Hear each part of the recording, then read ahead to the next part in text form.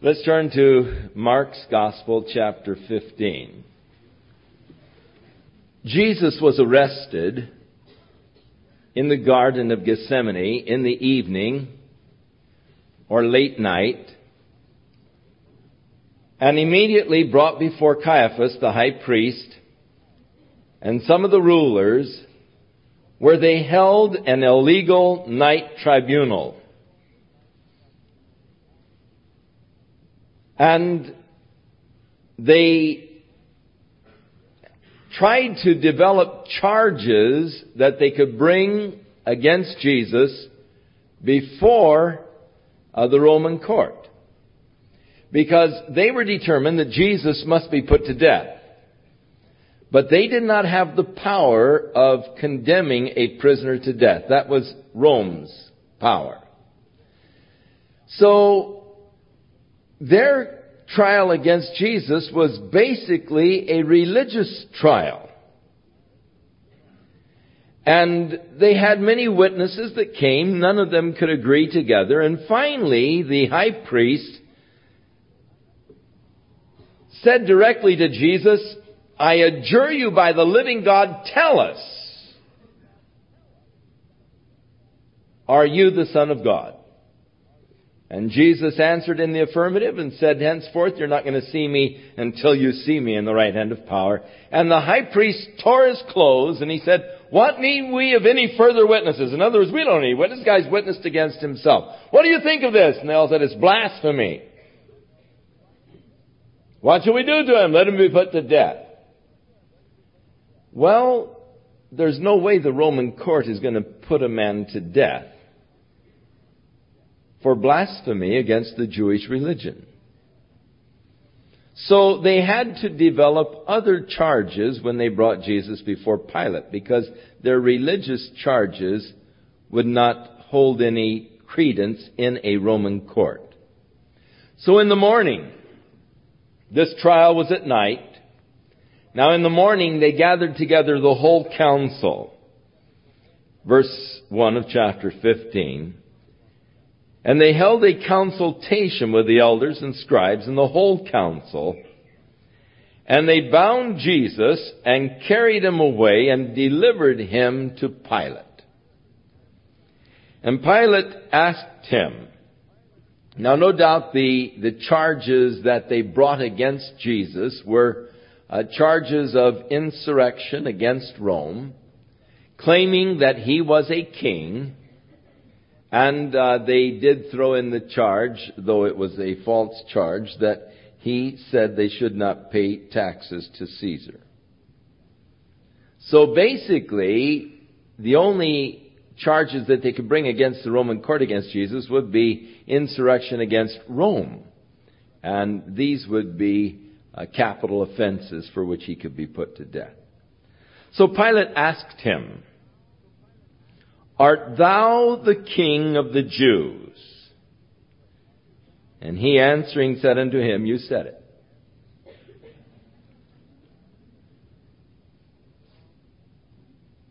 Now, the chief priest accused him of many things, but he did not make any defense for himself. And Pilate asked him again, saying, "Don't you answer anything to these charges? Behold, all of these things that they are witnessing against you."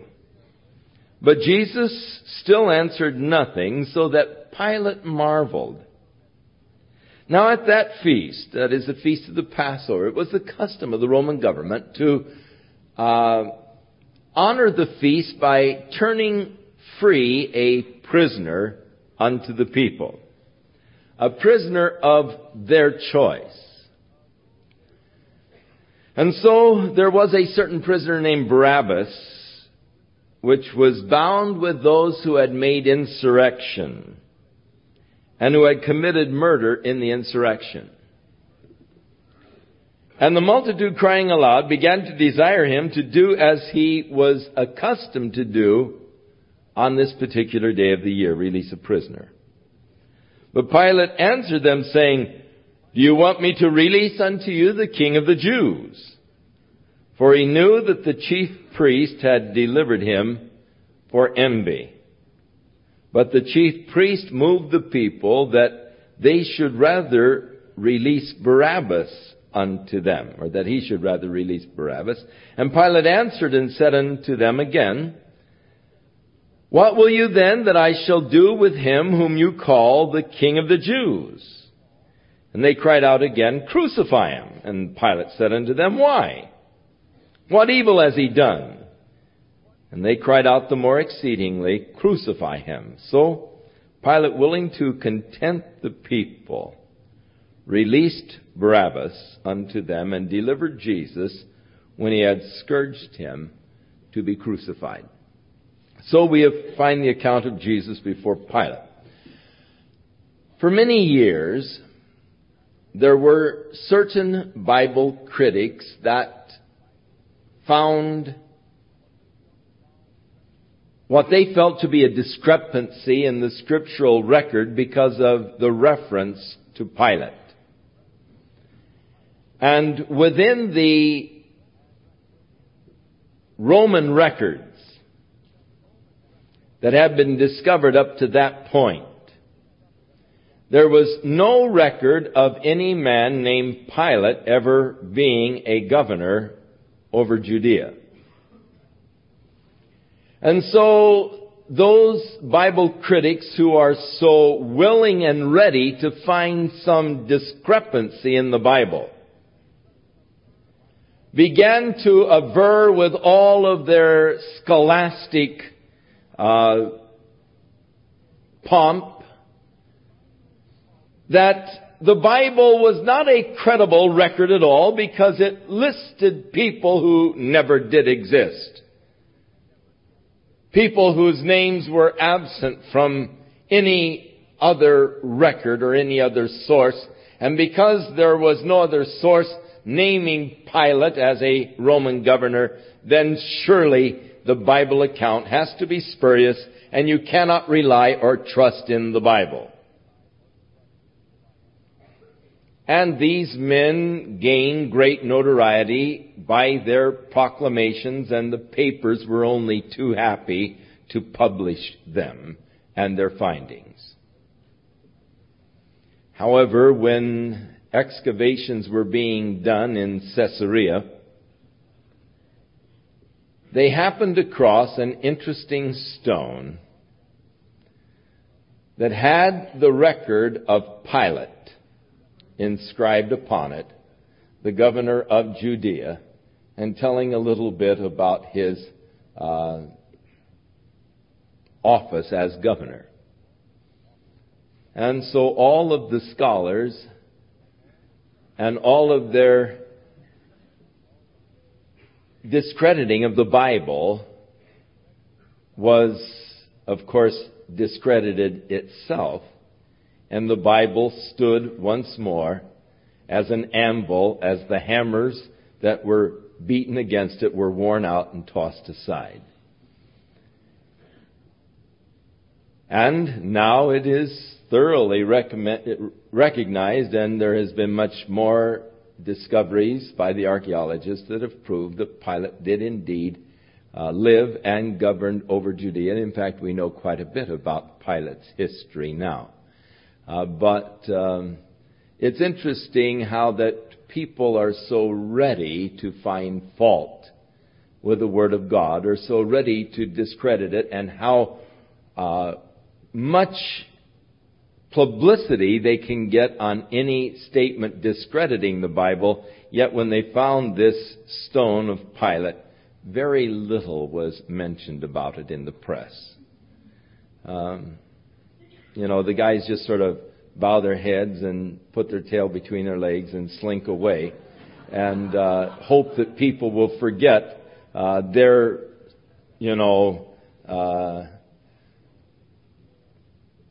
asseverations that Pilate was not a real person.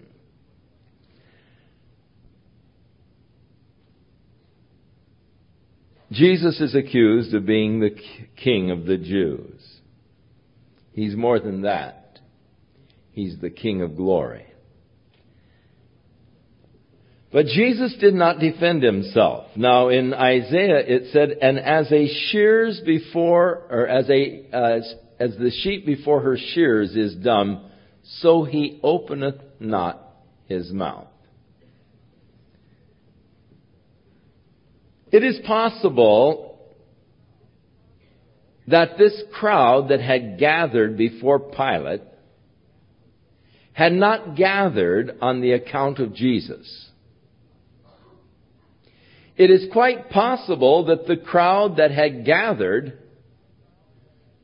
was drawn together by Fonda and Hayden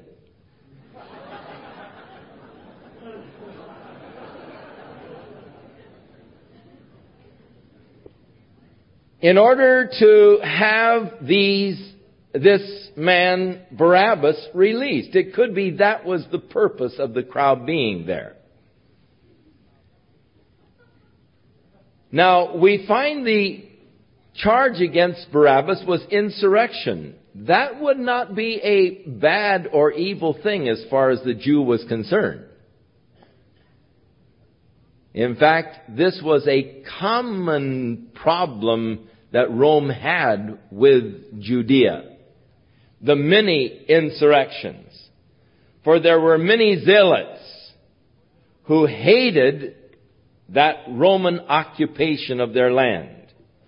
And they were constantly having uprisings against the Roman occupiers. And there was, of course, this man Barabbas. It could be that to the people he was a national hero because he dared to stand up against Rome. So that it is quite possible that the crowd that was there was not actually there to witness the trial of Jesus, but were there for the purpose of getting the release of Barabbas, to put the pressure on that Barabbas might be released as sort of a popular hero. And that this trial of Jesus was just something that was thrown upon them, but they themselves actually weren't too aware of Jesus or who he was. That is a possibility. There are many times those who say, well, now look at the fickleness of the crowd. Just, the few days before they were saying, Hosanna, Hosanna, blessed is he who comes in the name of the Lord, and now they're crying, crucify him. It could be that you're dealing with two entirely different crowds and not with a fickle condition of the multitude. But those that were there to really see the imposition of death upon Jesus were the priests, the high priest, the scribes. And that these other people were actually there and have gathered there on this day in order to help facilitate the release of their popular hero Barabbas. So that we so oftentimes hear Barabbas cast in an evil light. How would they choose this man who was a murderer and insurrectionist and all? Well, it's because he was an insurrectionist that they sort of admired him. And he could have been a real people's hero as far as Rome, insurrection against Rome was concerned. Nonetheless, however it may be, the people chose a lawless man over the law, over a man who was obedient to the law. Their choice was a sad choice indeed, and it so often reflects the attitude of people of choosing lawlessness over the law. Pilate asked them a question that is very relevant to each one of us. What will you then that I shall do unto him whom you call the King of the Jews? What shall I do with this man? That's something that every one of you have to determine in your own hearts. What are you going to do with Jesus, who is called the King of the Jews? You see, you've got to do something with him. He is a radical, and as a radical, you cannot be neutral towards him. You've got to have some kind of an opinion. You've got to do something with him. And you see, you've got to either believe him or not believe him. You've got to receive him or reject him. Now, not to believe in him is to not believe in him. In other words, you can't be neutral. You've got to take a stand one way or the other. You either believe or you don't believe. You can't be neutral. Not to receive him is to reject him. Not to confess him is to deny him. And each of you must determine what you are going to do with this man Jesus, who is called the King of the Jews. For you either confess or deny, you receive or you reject, you believe or you don't believe. Pilate was the judge. He is asking the people to give him direction for his decision. A very unusual move on the part of the judge. But yet, in this case, it's a significant move because really it's the people's choice. It's a personal choice. And each man must make the decision for himself. You can't leave it up to Pilate to make the decision for you. You make the decision for yourself. And you are responsible then for that decision that you make. In a sense, each of you stand as the judge of Jesus Christ. Was he really the Son of God, or was he a charlatan and a fake? Did he really die for the sins of the world? Was he really risen from the dead? Or is it all a farce, a hoax? And each of you must stand as judge of the facts of history to determine whether or not these are accurate or inaccurately reported to you. So you must finally decide and determine what you are going to do with this man Jesus, who is called the Christ, the King of the Jews. But the ironic twist of the whole thing, your being the person who must judge for yourself concerning Jesus Christ, the ironic twist is that your decision concerning him has absolutely nothing to do with his destiny. Though you have to judge, you are not determining his destiny, but in reality, you are determining your destiny. To believe in him, to receive him, to confess him, is to receive eternal life. To not believe in him is to receive eternal damnation. And thus, you as the judge are determining your own destiny when you make your determination concerning Jesus Christ. It's a very heavy thing. I am the judge, but yet it is my fate that is being determined by the judgment that I make. What Jesus is, he is. You can't change it. What he has always been and will always be. Your decision concerning him will not affect him at all. But it will determine where you spend eternity. Pilate willing to content the people. This is justice of convenience, which is not true justice. To give in to the will of the people, though you know it is wrong. To yield to the pressure of the crowd, though you know it is wrong. It's always a hard position to be in. In your heart, you know what is true. In your heart, you know what is right.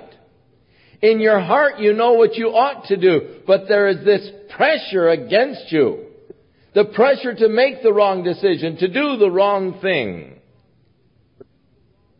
And how sad it is when a person yields to that pressure rather than to stand up for that which he knows to be right and true. Pilate, in order to placate the people, freed Barabbas, but delivered Jesus to be crucified. And he scourged him. Now, we have it only in one word. Scourged him. Yet, that scourging was one of the cruelest forms of punishment administered by Rome. In fact, it was such a horrible punishment that there was a law that no Roman prisoner, being a Roman citizen, could be scourged without, first of all, having a formal trial. The purpose of scourging was to discover information. You've heard of the old third degree, which of course the Supreme Courts have outlawed now. But you know, where they turn the hot lights on and they don't feed you and they keep asking you the questions and they wear you down mentally until finally you're ready to sign your confession and all, and where they take the pliers and pull out your fingernails, you know, and they pinch your ears and they slap your face and you know, all of the old third degree thing to get a person to confess. Well, this was the 10th degree kind of exercise of the Roman government, where they would tie the prisoner over a post so that his back was stretched out and exposed. And then they would use this leather whip with sharpened bits of lead and glass tied in it. And it would literally tear the prisoner's back to shreds as they would lay this lash over their back 39 times.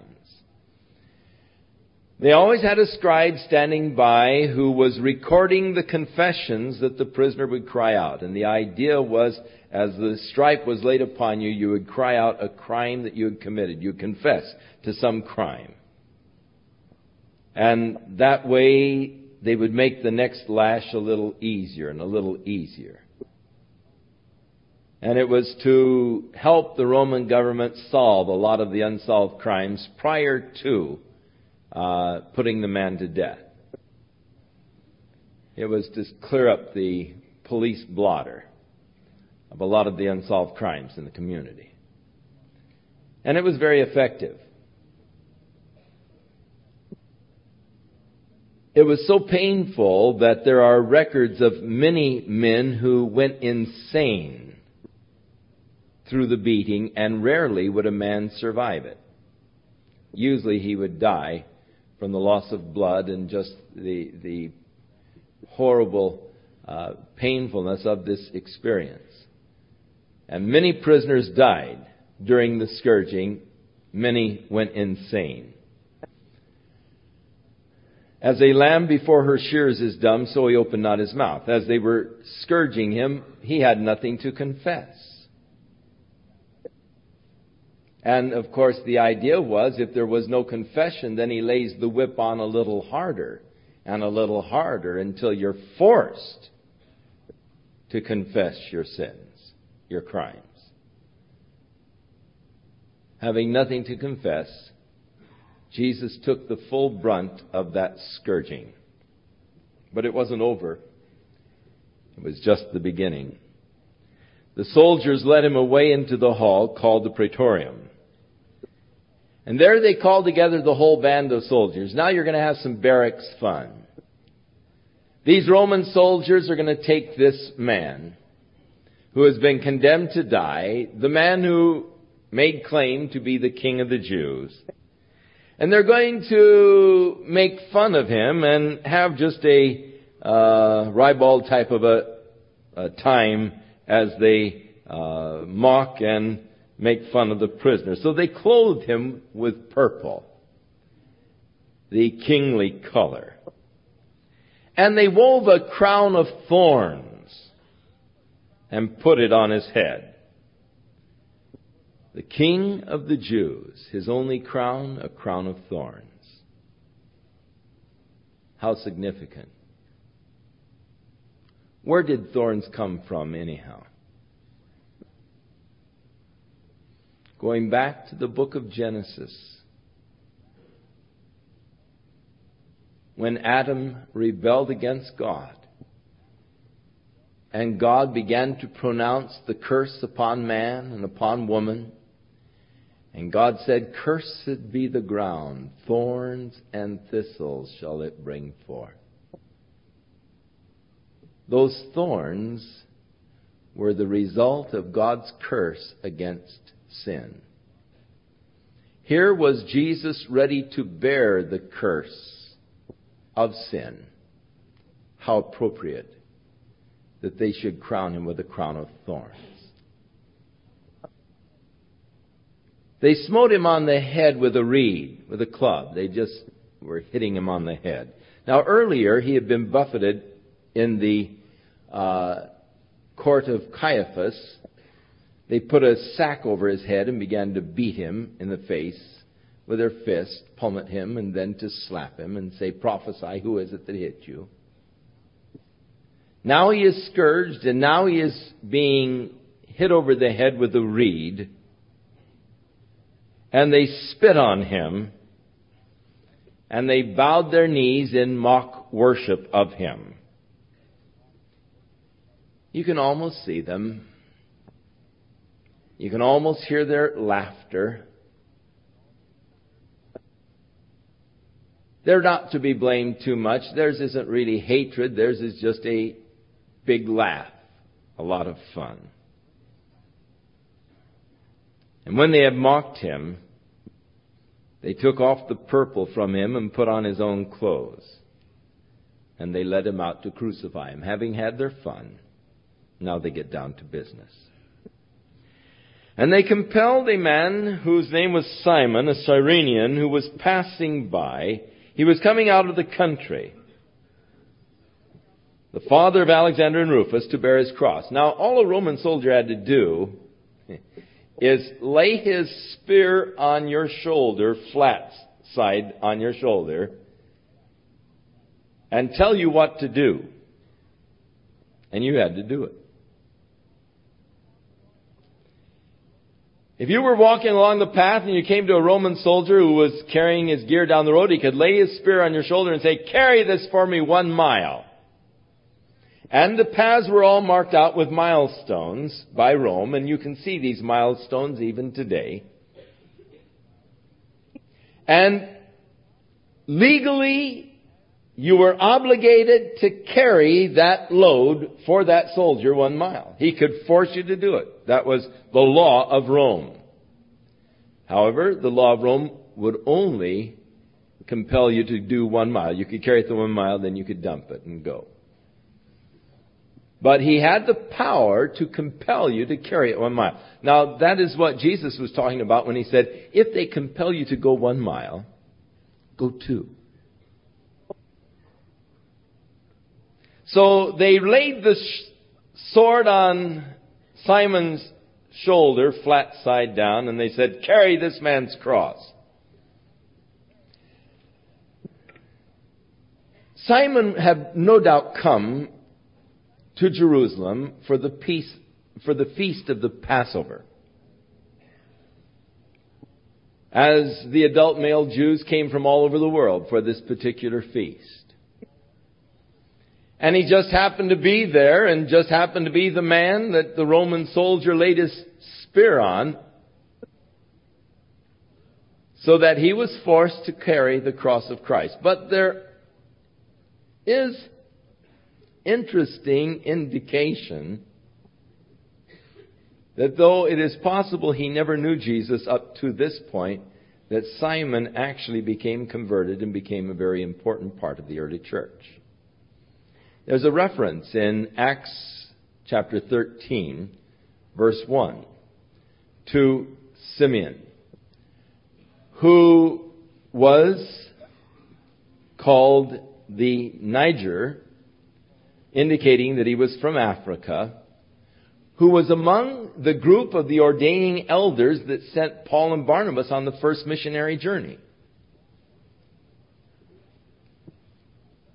Rufus and Alexander being his son's name, there are references in the Bible to Rufus, and it is quite possible that Mark tells us he is the father of Rufus and Alexander in order to identify Simon, who was well known in the early church and became a very vital part of the early church.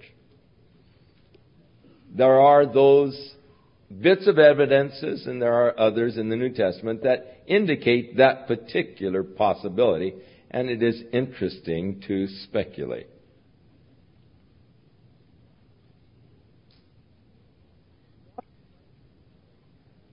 And they brought him unto the place Golgotha, which is being interpreted the place of the skull. Now, it is assumed that it was called the place of the skull today because across from the wall of Jerusalem between the Damascus gate and Herod's gate, there is a barren side of a cliff which was created from an ancient stone quarry, where, as the result of the stones being quarried from there and landslides and so forth, there is definitely the appearance of a skull as you look at the cliff. And it could be that the Golgotha got its name from the appearance of the face of that jagged cliff. It is also possible that it got its name, the place of the skull, from the fact that this was perhaps the place where the Romans crucified most of the prisoners. And when they were crucified, they were usually left there on the crosses until they died, and sometimes it took as many as 6 days for a person to die. He would die by exposure, malnutrition, and starvation. And they'd leave them hanging until they died. And then they would oftentimes continue to leave them hanging, or they would just cut them down, and the dogs and the birds would come and feed on the bodies. And so it could be that there were just a lot of skulls of men who had been crucified at that place around that had been left after the dogs and the birds had done their job on them. And it is possible that that's where it received the name, the place of the skull.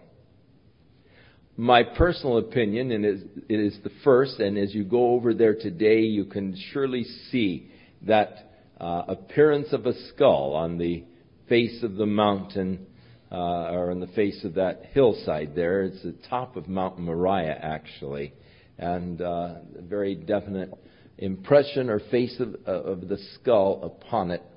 And I believe that that is the actual site of the crucifixion of Jesus. Now they gave him to drink wine mingled with myrrh, but he would not receive it. There were a certain group, a society of ladies in Jerusalem, a society of mercy, who would make up this concoction of wine with myrrh that had the effect of an anesthesia and would stupefy the prisoners so that they would not experience so badly the suffering and the pain of crucifixion. And so they would come out when prisoners were ready to be crucified, and they would give them this stupefying drink so that the person would sort of be out of their head and not experience as badly the terrible pain and the suffering of crucifixion. And they offered it to Jesus, but to me it is significant that he refused it, in order that he might taste of death for every man and know what it was. Many of his followers in time to come were to be crucified also for their belief in Jesus Christ. When Peter was condemned to die by crucifixion, Peter requested that he have the privilege of being crucified upside down, as he was not worthy to be crucified as his Lord. Jesus, no doubt knowing that many of his followers would be stoned to death, would be crucified, would be beaten to death, would be burned to death,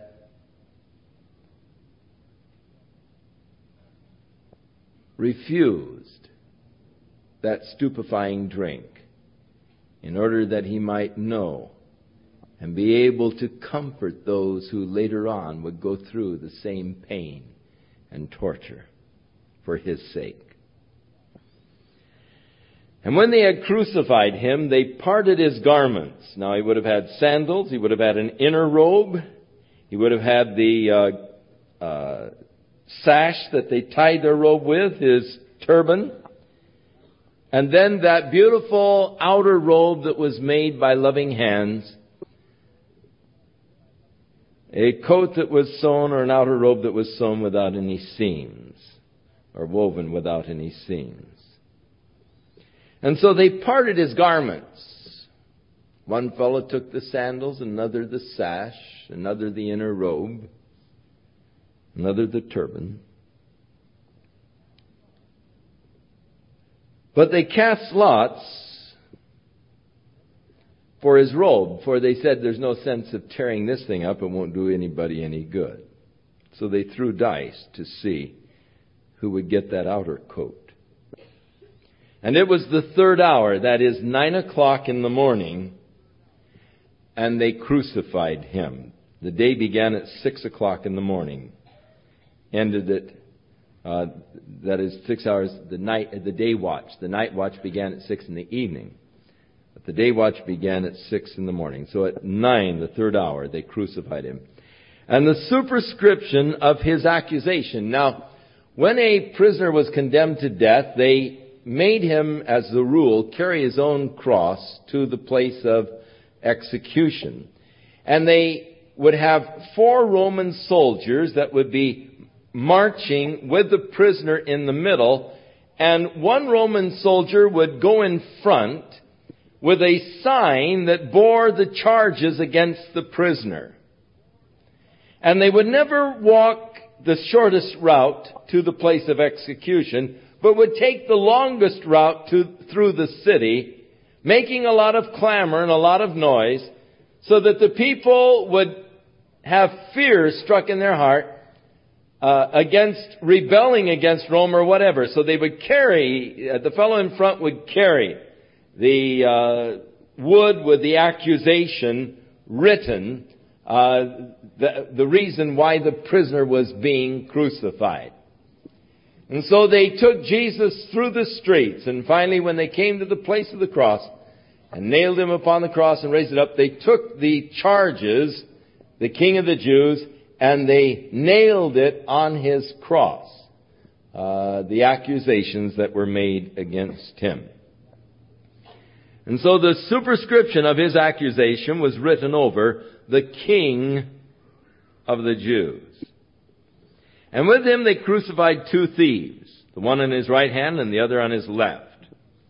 And the scripture was fulfilled which saith, and he was numbered with the transgressors. And they that passed by railed on him, wagging their heads and saying, Ah, thou that destroyest the temple and buildest it in 3 days, save yourself and come down from the cross. Jesus one day said to them when they asked for a sign, "Destroy this temple and I will build it in 3 days." And they thought that he was talking about the temple that Herod had begun construction on. They said, 47 years have we been building this temple. And you say you're going to rebuild it in 3 days. But they didn't realize he was talking about the temple of his body. And they were indeed destroying the temple of his body, but in 3 days he was going to raise it up. He was going to rebuild it. He said, "No man takes my life from me. I give my life. I have power to lay down my life. I have power to take it up again." Wagging their heads. Get now the mental picture. And you have to almost have visited the East to get the mental picture and to catch the fervor of these people and their temperaments. When you see them on the streets as they are bargaining or dealing with each other, as they are expressing their views, they are very demonstrative people. When you go to the sheep market and watch the haggling for goats and sheep and all, you'll see them yelling at each other. They stomp, they wave their hands, they wag their heads, and they just are very demonstrative that way. And as you stand there listening to them, you swear that they're going to pull out knives and kill each other. Of course, you can't understand what they're saying as they're yelling at each other and stomping and shaking their heads and everything else. And finally, you'll see them strike their hands. And it means it's a deal, made a bargain. So the guy will take the goat and give the guy the money and walk off with it. And that's just a part of their culture, their temperament, their nature. And so you can visualize these fellows just full of emotion, shaking their heads as they yell these taunts at Jesus.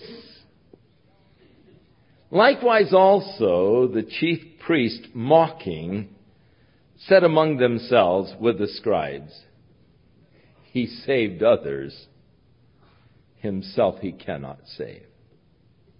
Two statements. One of them was true. One of them was false. It is true he saved others, and they recognized that. It was an admission that they had to make. People all around them had been saved by Jesus. There were blind people who could see. There were lame people who were walking. There was Lazarus who was raised from the dead. He saved others. That they had to admit. They could not deny the evidence. He saved others. An interesting confession of his enemies. The false statement was himself he cannot save. That is wrong. He could have saved himself. Actually, he could have appealed to Pilate. Pilate was doing his best to free Jesus. As you get into John's Gospel, he points out even more clearly how anxious Pilate was to set him free. But Jesus was not cooperative with Pilate at all. Jesus wouldn't answer him. He could have just said the right thing to Pilate, and Pilate would have just said, "Well, you Jews go your way." I think that Jesus probably could have appealed to the crowd. Emotions were high, but he could have just appealed to the crowd and saved himself. Or, as he had said to Peter earlier, "Hey, Peter, put away your sword. Don't you realize that at this moment I could call for 10 legions of angels to deliver me from their hands? The cup that the Father has given me to drink, shall I not drink it?" He could have saved himself by calling on the angels to come and to deliver him out of the hands of these wicked men. He could have saved himself, but he didn't save himself. Now, there is a bit of irony here. He saved others. Himself he cannot save. The whole statement, taken as a whole, is true as a whole statement, though a part of it is false. As a whole statement, it is true. If he is to save others, he cannot save himself. You see, if he saves himself, then he can't save others. The only way he can save others is by not saving himself. So the statement as the whole is true. He saved others. Himself he cannot save. You can't do both. You can't save yourself and others. You can only save others. He could only save others by giving himself as a sacrifice. They said, "Let Christ, the King of Israel, descend now from the cross that we may see and believe." And they that were crucified with him reviled him. Now Luke's gospel tells us that later on one of them had a change of heart. And we will get to that when we get to Luke's gospel. And when the 6th hour was come, 6 hours on the cross. You remember it was 3, the 3rd hour when they put him on the cross? The 6th hour would be noon, high noon, was come. There was darkness over the whole land until the 9th hour, 3 o'clock in the afternoon. It became midnight at noon. Darkness over the whole land. There is no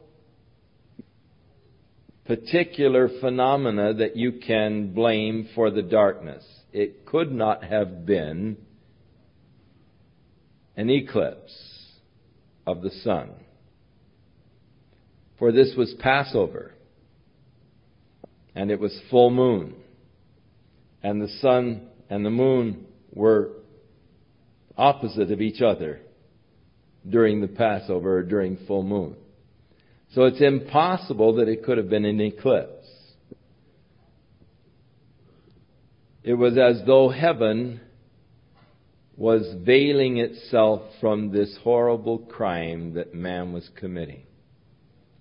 This dark shroud covered the earth from the 6th hour, from 12 noon until 3 in the afternoon. And at 3 in the afternoon, Jesus cried with a loud voice, saying, "Eloi, Eloi, lama sabachthani," which is being interpreted, my God, why hast thou forsaken me?" Mark gives it the words of Jesus to us in the language that Jesus spoke them, and very rarely do we have the actual words of Jesus. We have the translation of the words of Jesus, and usually translated into Greek, and then from Greek to English. But here he gives us the actual words in order that we might understand why some of those who were standing by thought that he was crying for Elijah. "Eloi, Eloi." They thought he's crying, "Elijah, Elijah." But in reality, he was crying, my God, why hast thou forsaken me?" The answer to it is found in Psalm 22, which begins, my God, why hast thou forsaken me? Why art thou so far from the cry of my roaring? I cry unto thee in the day season, thou hearest not, or I cry unto thee in the daytime, thou hearest not, in the night season, and am not silent. But thou art holy, O thou that inhabitest the praises of thy people. It was because of the holiness of God that Jesus was forsaken of God. For sin always separates a man from God. And when the sins of the world were placed upon Jesus, that fellowship that he had experienced, that coexistence, that oneness with the Father, was broken. He who had existed with God from the beginning, he who shared the glory of God before the worlds ever existed, was forsaken of God when God laid on him the iniquities of us all. He tasted of death for every man. Tasted of death for you. He experienced the consequence of sin. Spiritual death. Separation from God. And thus the cry, my God, why hast thou forsaken me? He was forsaken of God in order that you would never have to be forsaken of God. God help you that you never echo that prayer of Jesus. Those who live in sin, those who refuse Jesus as their Savior, experience separation from God, spiritual death. And the Bible says they are dead while they yet live. But it will eventuate in eternal death, the second death, as Jesus said, and I will say to those on my left hand, depart from me, ye workers of iniquity. Depart from me. Separation from God. 1 Thessalonians 1:9 speaks again of that eternal separation from God. Some of them that stood by when they heard it said, hey, he's calling for Elijah. And so one ran and filled a sponge full of vinegar and put it on a reed to give him to drink. They thought he was getting delirious. The one did. The other said, hey, let him alone. Let's see whether Elijah will come and take him down. You know, this might be interesting, exciting. And Jesus cried with a loud voice. And we are told in the other Gospels the cry was, it is finished. And he gave up the ghost, or he dismissed his spirit. As he said, no man takes my life from me. I give my life.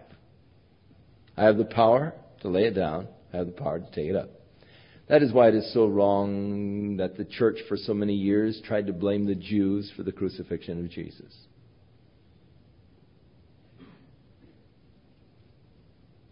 They're not responsible. We're responsible. Jesus gave his life. No man took his life from him. He gave his life. He bowed his head and dismissed his spirit. And the veil of the temple was torn in two from the top to the bottom. At this point, God took the veil of the temple, which some say was 18 inches thick, woven cloth. And God took the thing and just ripped it from the top to the bottom. What did the veil of the temple represent? The unapproachableness of God by man. Only the high priest dared to go in behind that veil, and he only one day of the year. God was unapproachable by man, by sinful man. But when the death of Christ was accomplished, God ripped that veil of the temple and was in fact declaring, now we may come boldly unto the throne of grace to receive mercy, because Jesus has made the way to God for every man. God is no longer unapproachable. But you and I can come to God today through Jesus Christ. The veil has been rent. The way has been made. The approach to God is now possible for just the common person like us. Oh, how glorious that we can come into the presence of God through Jesus Christ. And we don't have to go through a lot of washings and sacrifices and everything else. There has been one sacrifice for all. It's so complete, it's so full that it satisfies for all of us. And God is now approachable. Jesus said, I am the way, the truth, and the life. No man comes to the Father but by me. But the glorious thing is we can come to the Father through Him.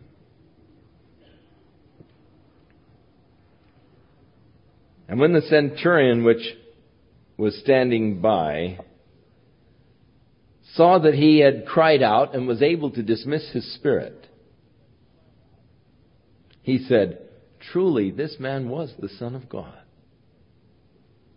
He saw that he had the power of just saying, okay, that's it. Spirit, you can go now. And he marveled that the man had the power to lay his life down. Now there were also women who were looking on afar off, perhaps over on the city wall, which is not that far away, maybe 200 feet. Among whom was Mary Magdalene, and Mary the mother of James the Less, and of Joseph, and Salome. Now his mother Mary was standing right there near the cross. She was close enough that Jesus could speak to her from the cross, which he did.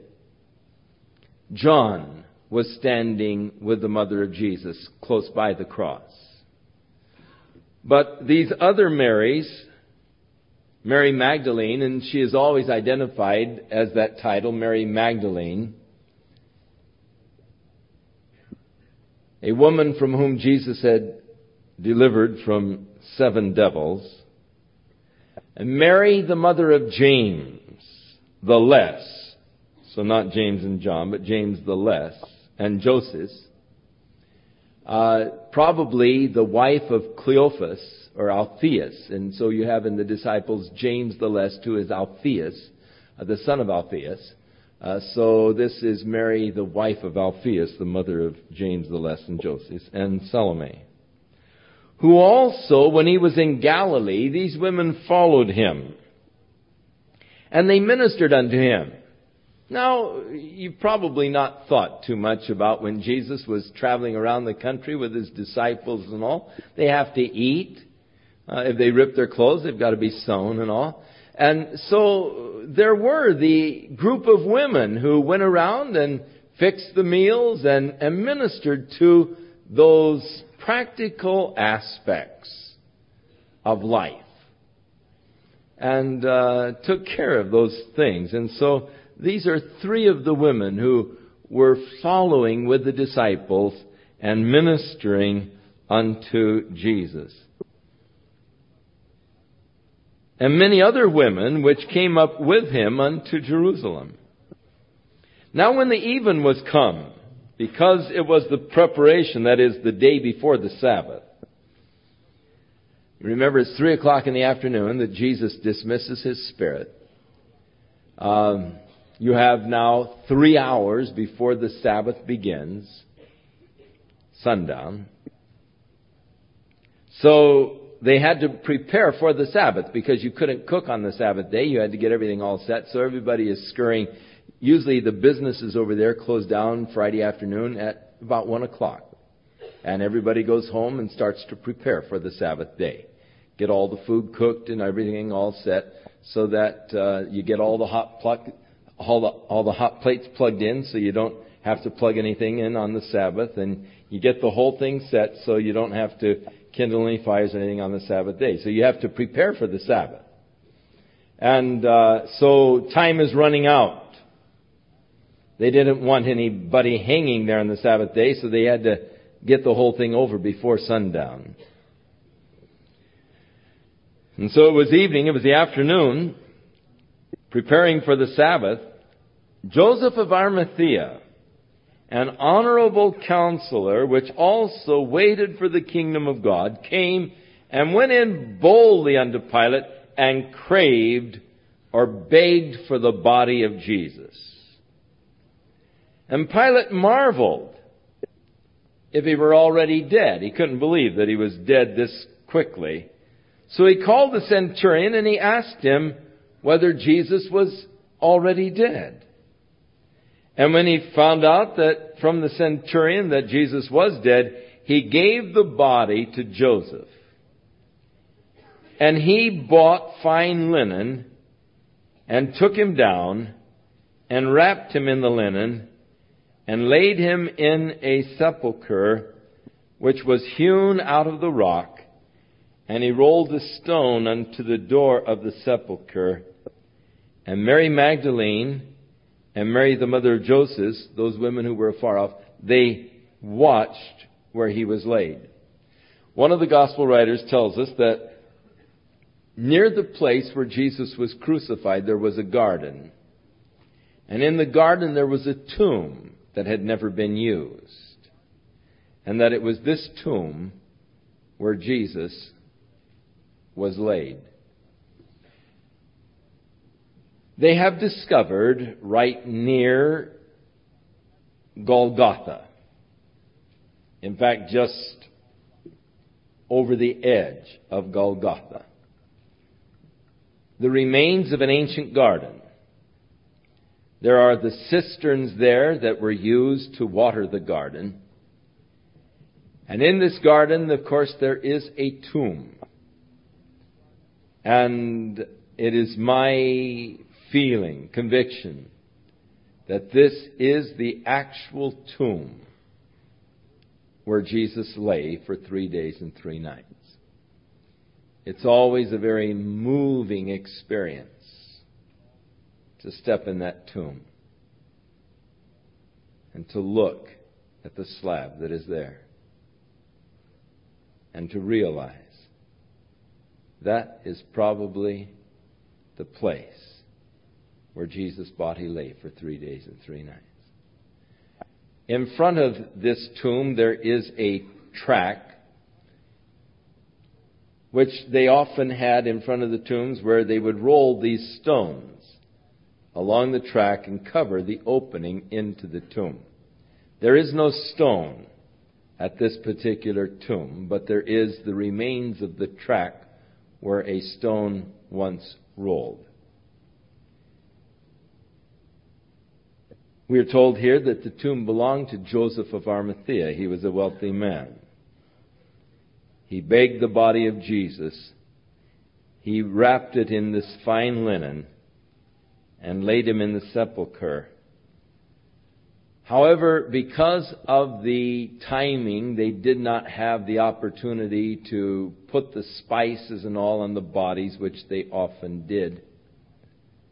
But he was wrapped carefully, and they wrapped bodies in a scientific way, wrapping around and around this shroud around the body. Now, when the Sabbath day was over,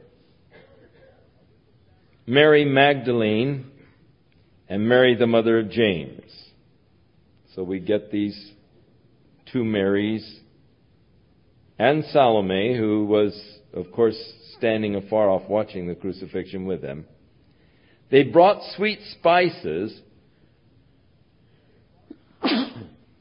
excuse me, that they might come and anoint him. And very early in the morning, the first day of the week, they came unto the sepulchre at the rising of the sun. And they were saying among themselves, Who shall roll us away the stone from the door of the sepulchre? And when they looked, they saw the stone was rolled away, for it was very great. And entering into the sepulchre, they saw a young man sitting on the right side, and he was clothed in a long white garment, and they were frightened. And he said unto them, Don't be frightened. You seek Jesus of Nazareth, which was crucified. But he's risen. He is not here. Behold, this is the place where they laid him. But go your way and tell his disciples and Peter that he goes before you into Galilee, and there you shall see him as he said unto you. So here we find that first Easter morning, the women coming to the sepulchre. As we go back to the previous chapter, and they rolled the stone unto the door of the sepulchre, we realize that behind that sepulchre there did lie a dead concept of God. For Jesus came to reveal the Father unto man. Man had lost sight of God. Man had so many false concepts of God. Even those who studied the Scriptures had developed false concepts of God. And Jesus came to reveal the truth of God to man. No man hath seen the Father at any time, but the only begotten Son that is in the bosom of the Father, He hath demonstrated, declared Him, made Him known. To Philip He said, have I been so long a time with you, Philip, haven't you seen me? If you've seen me, you've seen the Father. He came to reveal the Father, and He revealed a God of love, a God of compassion, a God who was sensitive and cared about the needs of man. For, you see, Jesus said, if you've seen me, you've seen the Father. And if you think of Jesus, you see how He went about doing good, how He went about helping those that were oppressed, opening the eyes of the blind, giving strength to those that were lame, giving life to those who were dead. If you've seen me, you've seen the Father. You've seen the desires of God for man. But man had rejected that concept of God. They rejected that concept of a God of love, and with cruel hatred, they crucified Jesus and placed His body in the sepulchre and rolled the stone over the door of the sepulchre. And behind the stone, that dead concept of God. Also behind that stone there lay a dead religion. For Jesus had brought to man a new religion that was different from all other religions. For man's religions all had man reaching out to God. But Jesus declared that God was actually reaching out to man. God so loved the world that He gave His only begotten Son. All of the religions had the specified works whereby man might become worthy of God. Jesus said the work that God is interested in is that you just believe on Him who He has sent. And rather than specifying the works whereby you might be approved of God, He told of the work that God had done for man. And that man's salvation rested not on his works, but upon God's work and man's faith in God's work.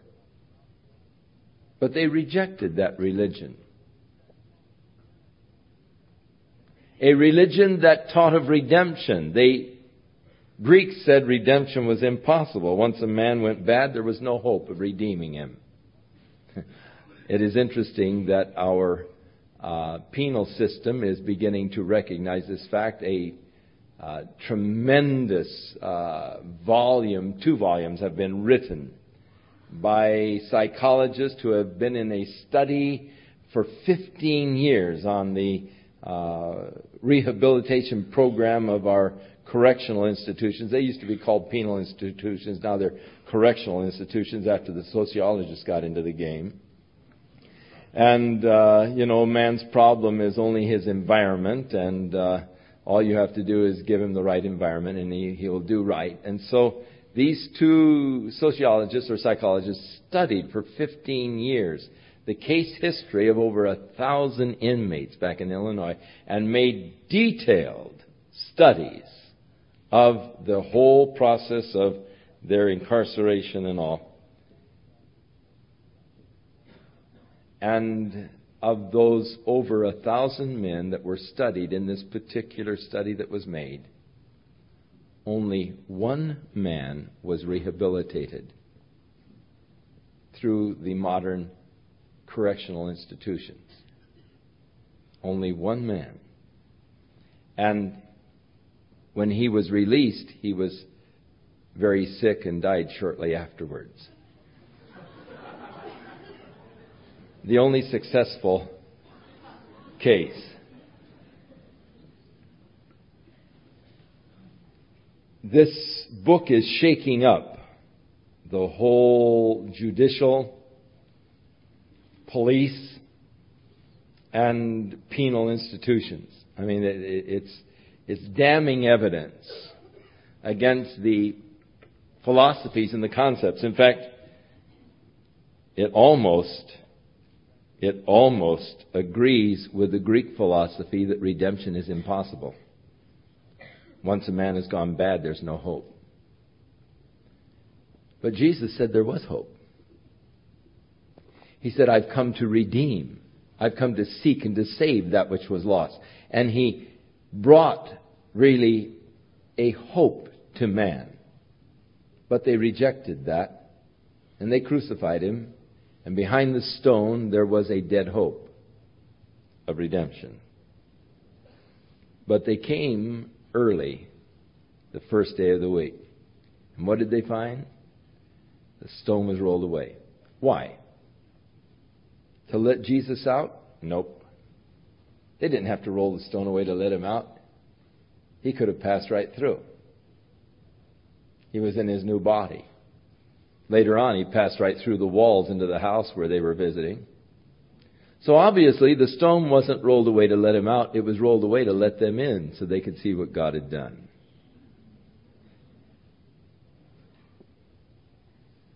Interesting to me that as they were on their way, they were worried among themselves as to who would roll away the stone. So typical of worry. Because in reality, they were worried about something that they never needed to worry about. And so much of your worry is about things you don't need to worry about, because by the time you arrive at that scene, God has already preceded you there and taken care of it. And that's what they discovered. Who's going to roll away the stone, Worried about how they were going to get the stone away. But by the time they got there, God had preceded them and had already rolled it away. Those stones that you're worried about this week, how are you going to roll them away? Don't worry about them. God's going to precede you there. And by the time you get there, He's going to have the whole thing all covered. Taken care of. Worry is needless expenditure of time and energy. The Lord surely doesn't want us to worry. So the good news. So they went out quickly and they fled from the sepulchre. They trembled and were amazed. Neither said they anything to any man, for they were afraid. Now the angel that was there said, go tell the disciples and Peter. Where was Peter the last time we saw him? In the depths of despair because of his failure. The last time Jesus looked at Peter was when the rooster had crowed. And Peter had fulfilled the prophecy of Jesus and had denied Him 3 times. And when the cock crowed, Jesus looked at Peter, and Peter went out and he just wept bitterly. He had so miserably failed. Jesus said, all of you are going to be offended tonight because of me. Peter said, Lord, if they are all offended, I'll never be offended. Jesus said, oh, Peter, before the cock crows, you will have denied me 3 times. I'll never deny you. Though they kill me, I wouldn't deny you. And the little girl came up and said, aren't you with him? No, I don't know him. Don't know what you're talking about. Surely you're one of them. I've seen you. No, not me. And those that were around began to say, well, you must be. You're a Galilean. You've got the accent of a Galilean. And he began to curse and swear and say, I don't know the man. And the rooster crowed and Jesus looked at Peter. Failure. I failed you, Lord. I failed you, God. Oh, Lord, I'm a failure. And he went out and was weeping bitterly. That's the last time we saw him. Now, as the first message of the resurrected Lord, there was a special little addendum, tell Peter. I'm not through with you, Peter. Sure, you failed, but hey, I'm risen, Peter. It's going to be a new game, new life. Go tell the disciples and Peter. The Lord's special interest in Peter. And following it, it's interesting the special way by which Peter was restored by Jesus. Now, when Jesus was risen, and it might be noted that there are those certain scholars that say that this part of the Gospel of Mark should not be in the record from verse 9 to the end. That this was added by some other writer later on and was not a part of the original, but was added by someone who was copying the Scriptures at a later date.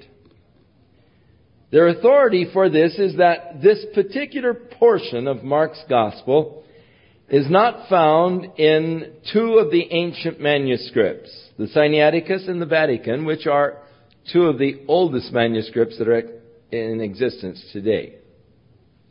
And because from verse 9 to the end of the 16th chapter of Mark are not in these particular two manuscripts, they are declared to be spurious. The Codex Sinaiticus dates back to about the year 400. And it is one of the oldest manuscripts that we do have.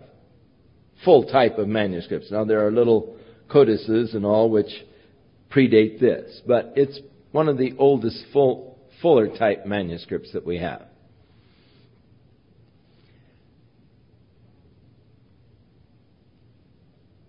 It was found on Mount Sinai, there in the St. Catherine's Monastery by Tickendorf. And it is true that this is not in that particular manuscript. However, in the vast majority of manuscripts, it does exist. Manuscripts that admittedly are written later. However,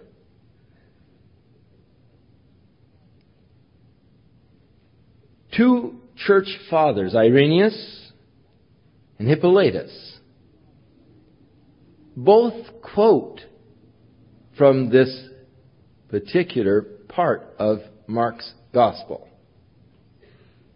The interesting thing is both Irenaeus and Hippolytus lived between the years 200 and 300. So they were quoting from older manuscripts, no doubt, than the Sinaiticus, because they died before the Sinaiticus was ever copied or made. So the strong evidence is that this does belong in the Gospel of Mark, that it was deleted for whatever reason from the Sinaiticus and from those manuscripts, the Vaticanus, that originated in Alexandria, Egypt. But all of the manuscripts that come out of the area of Antioch, the Syriac, the Eastern and all have this last portion of the Gospel of Mark. So there are hundreds of manuscripts with the last portion of the Gospel of Mark, omitted from two, but yet quoted by church fathers who predate the manuscript of the Sinaiticus. So they've got to be quoting from something that they had as a record prior to the Codex Sinaiticus. So I accept it as genuine. Now when Jesus was risen early the first day of the week, he appeared first to Mary Magdalene, out of whom he had cast 7 devils. John will give us a more full account of his appearance to Mary. And she went and told them that had been with him as they were mourning and weeping. Now this is the 3rd day after, and they're still mourning and weeping. I mean, it was a wipeout. You can be sure. All of their hopes were pinned in Jesus. They were hoping for the kingdom to be established by him. And they're devastated that he was crucified. And they're still weeping and mourning 3 days later. And Mary came and she said, I've seen Jesus. He was there. He appeared to me in the garden. And they said, go on. Hysterical women. And after that, he appeared in another form unto 2 of them who were walking in the country. In Luke's Gospel, he'll tell us more fully about the two men on the road to Emmaus to whom Jesus appeared, and we'll study that in Luke. And they came back and they told it unto the rest of the disciples, but they wouldn't believe them. Afterward, he appeared unto the 11 as they were sitting at meat, and he read them the riot act for their unbelief and the hardness of their heart, because they did not believe those who had seen him after he was risen. You know, in a sense, it's sort of comfortable that these guys were such skeptics. It's all the more proof of the risen Christ. Of course, tremendous proof in just their changed lives. Look at them before the resurrection and after the resurrection, and the changed lives testify of the resurrection. And he said unto them, Go ye into all the world and preach the gospel to every creature. Now the commission is to all the world. Originally Jesus sent them out to the lost sheep of the house of Israel.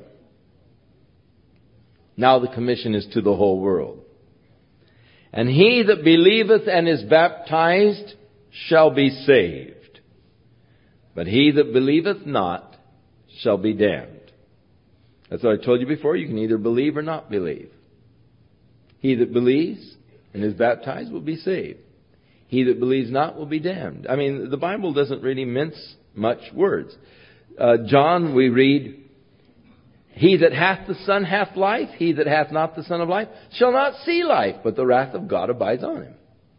I mean, you're in one of two boats. You either believe or don't. You're either saved or damned. And these signs shall follow them that believe. In my name they will cast out devils. They will speak with new tongues. They will take up serpents, and if they drink any deadly thing, it shall not hurt them. They shall lay hands on the sick, and they shall recover. Now, these signs are given in context of going into all the world and preaching the gospel to every creature. As they're preaching the gospel to every creature, yes, they will be speaking in new tongues, new languages. I think of the tremendous translation work of the Wycliffe Society today. Casting out devils. That's a task that the missionaries find quite common. It isn't as common here in the United States because of the powerful Christian influence. But you get into some of the foreign lands, and demonology becomes a very heavy issue. Taking up serpents. You remember when they were building a fire on the island after the shipwreck, and a poisonous asp fastened on Paul, and the natives said, wow, he must really be a wicked man. Because even though he escaped the judgment of the storm and the shipwreck, yet the gods aren't going to let him live.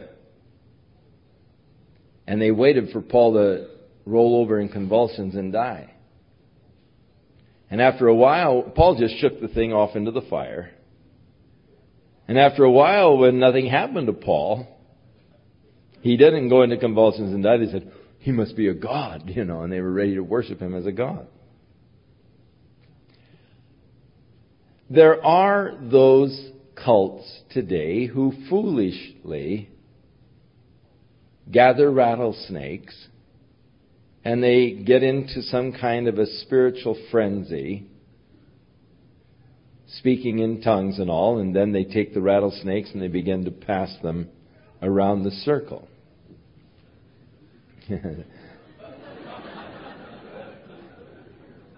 Down in the hills of Kentucky, there are quite a few of these snake handlers, and actually they were not all in Kentucky. There were some people over in Long Beach who were involved in this cult. So it's close to home.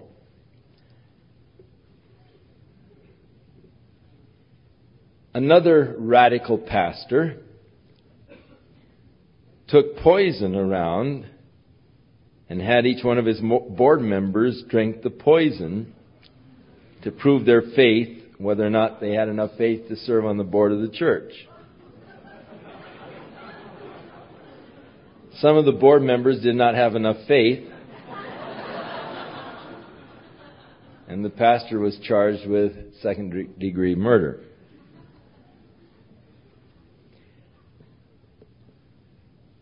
When Satan took Jesus to the pinnacle of the temple, he said unto him, "Jump, for it is written, He will give His angels charge over you to keep you in all your ways, lest any time you dash your foot against a stone." And Jesus said, "It is written again, Thou shalt not tempt the Lord thy God." The Lord never intended anybody to deliberately put themselves into jeopardy to prove anything. He doesn't expect you to go out and take up rattlesnakes to prove that you have faith, or to drink poison to prove that you have faith. Thou shalt not tempt the Lord thy God. You are not to do any foolish, rash act to make a proof of your faith.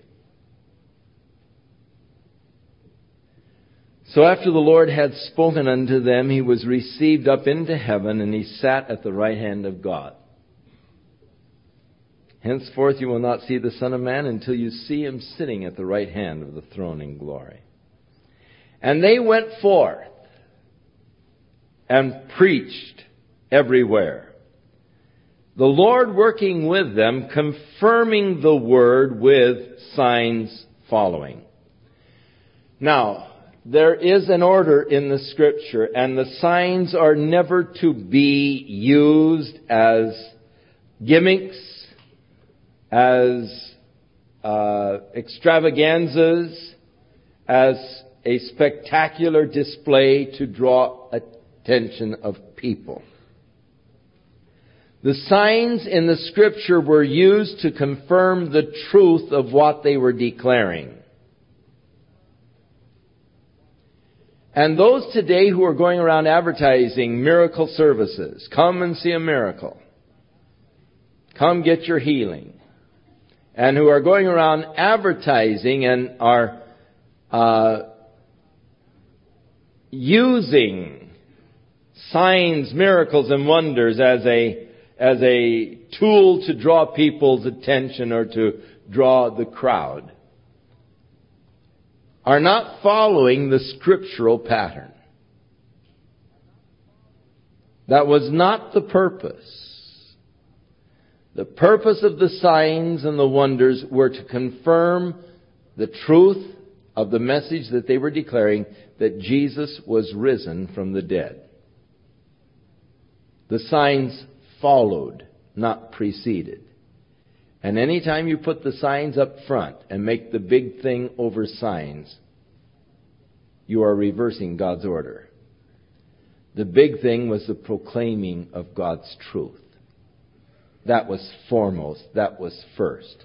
The signs only confirmed that what they were proclaiming was indeed true. Next week, we start the Gospel of Luke. Father, we thank You for the power of Jesus Christ. And we thank You, Lord, that through Him we have life, and that more abundantly. Lord, help us as we go forth this week to share that life in Jesus, that His light might shine forth through us, that those who are in darkness may see the light, might come to the light and be saved. Thank You, Lord, for Your word, a lamp unto our feet, a light unto our path. May we walk in its light. In Jesus' name, amen. What shall I do with this man Jesus who is called the King of the Jews? You've got to determine that yourself. You're the judge. But you're also the plaintiff. You're judging yourself. If you haven't received Him, you have rejected Him. If you haven't confessed Him, you have denied Him. If you don't believe in Him, you're lost. I would encourage you tonight to confess Jesus as your Savior, to believe in Him, to submit your life to the King. Bow before His throne. Kiss His scepter. You'll find that to serve Him is to reign in righteousness and in love and peace. Maybe tonight you'd like to make your commitment to Jesus Christ. I would encourage you to go back to the prayer room. And there just get on your knees before the Lord and just ask God, take over your life. Give Him the loose ends, the broken pieces. You'll be amazed how He can put it together and make something worthwhile out of you. For Jesus declared that redemption was possible. That's why He came, to seek and to save those who are lost. God bless you. Fill you with His love, with the power of His Spirit. And may you be obedient to His commission as you go into your world and declare His gospel to those around you. By your life that you live and by the opportunities He gives for you to speak. May the Lord make it a very profitable week to you spiritually as you grow in grace and in knowledge of our Lord and Savior Jesus Christ.